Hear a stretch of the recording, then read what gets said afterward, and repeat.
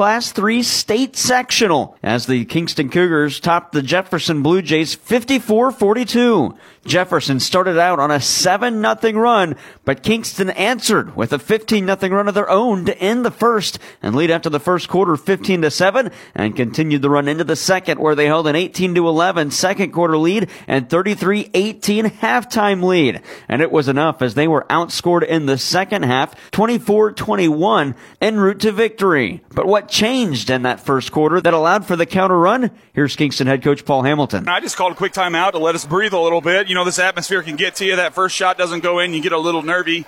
So I just called timeout to let us breathe, talk about our spacing a little bit and what we're trying to do offensively. It was so loud in there they couldn't hear me what I wanted them to do.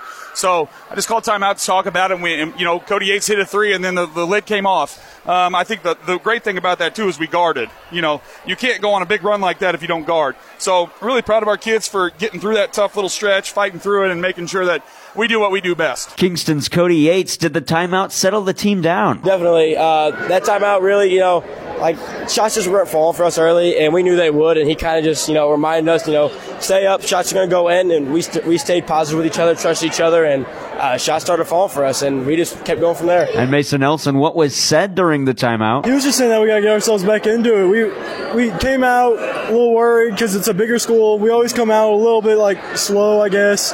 But the second we hit one shot or we hit a few shots, someone gets a rhythm. One person gets a rhythm on Kingston.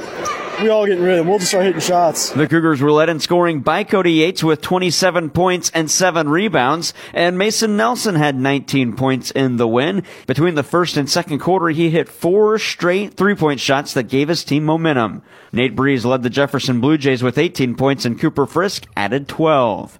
The Cougars head to the Class 3 state quarterfinal for the first time in program history after picking up their first ever win at a state playoff.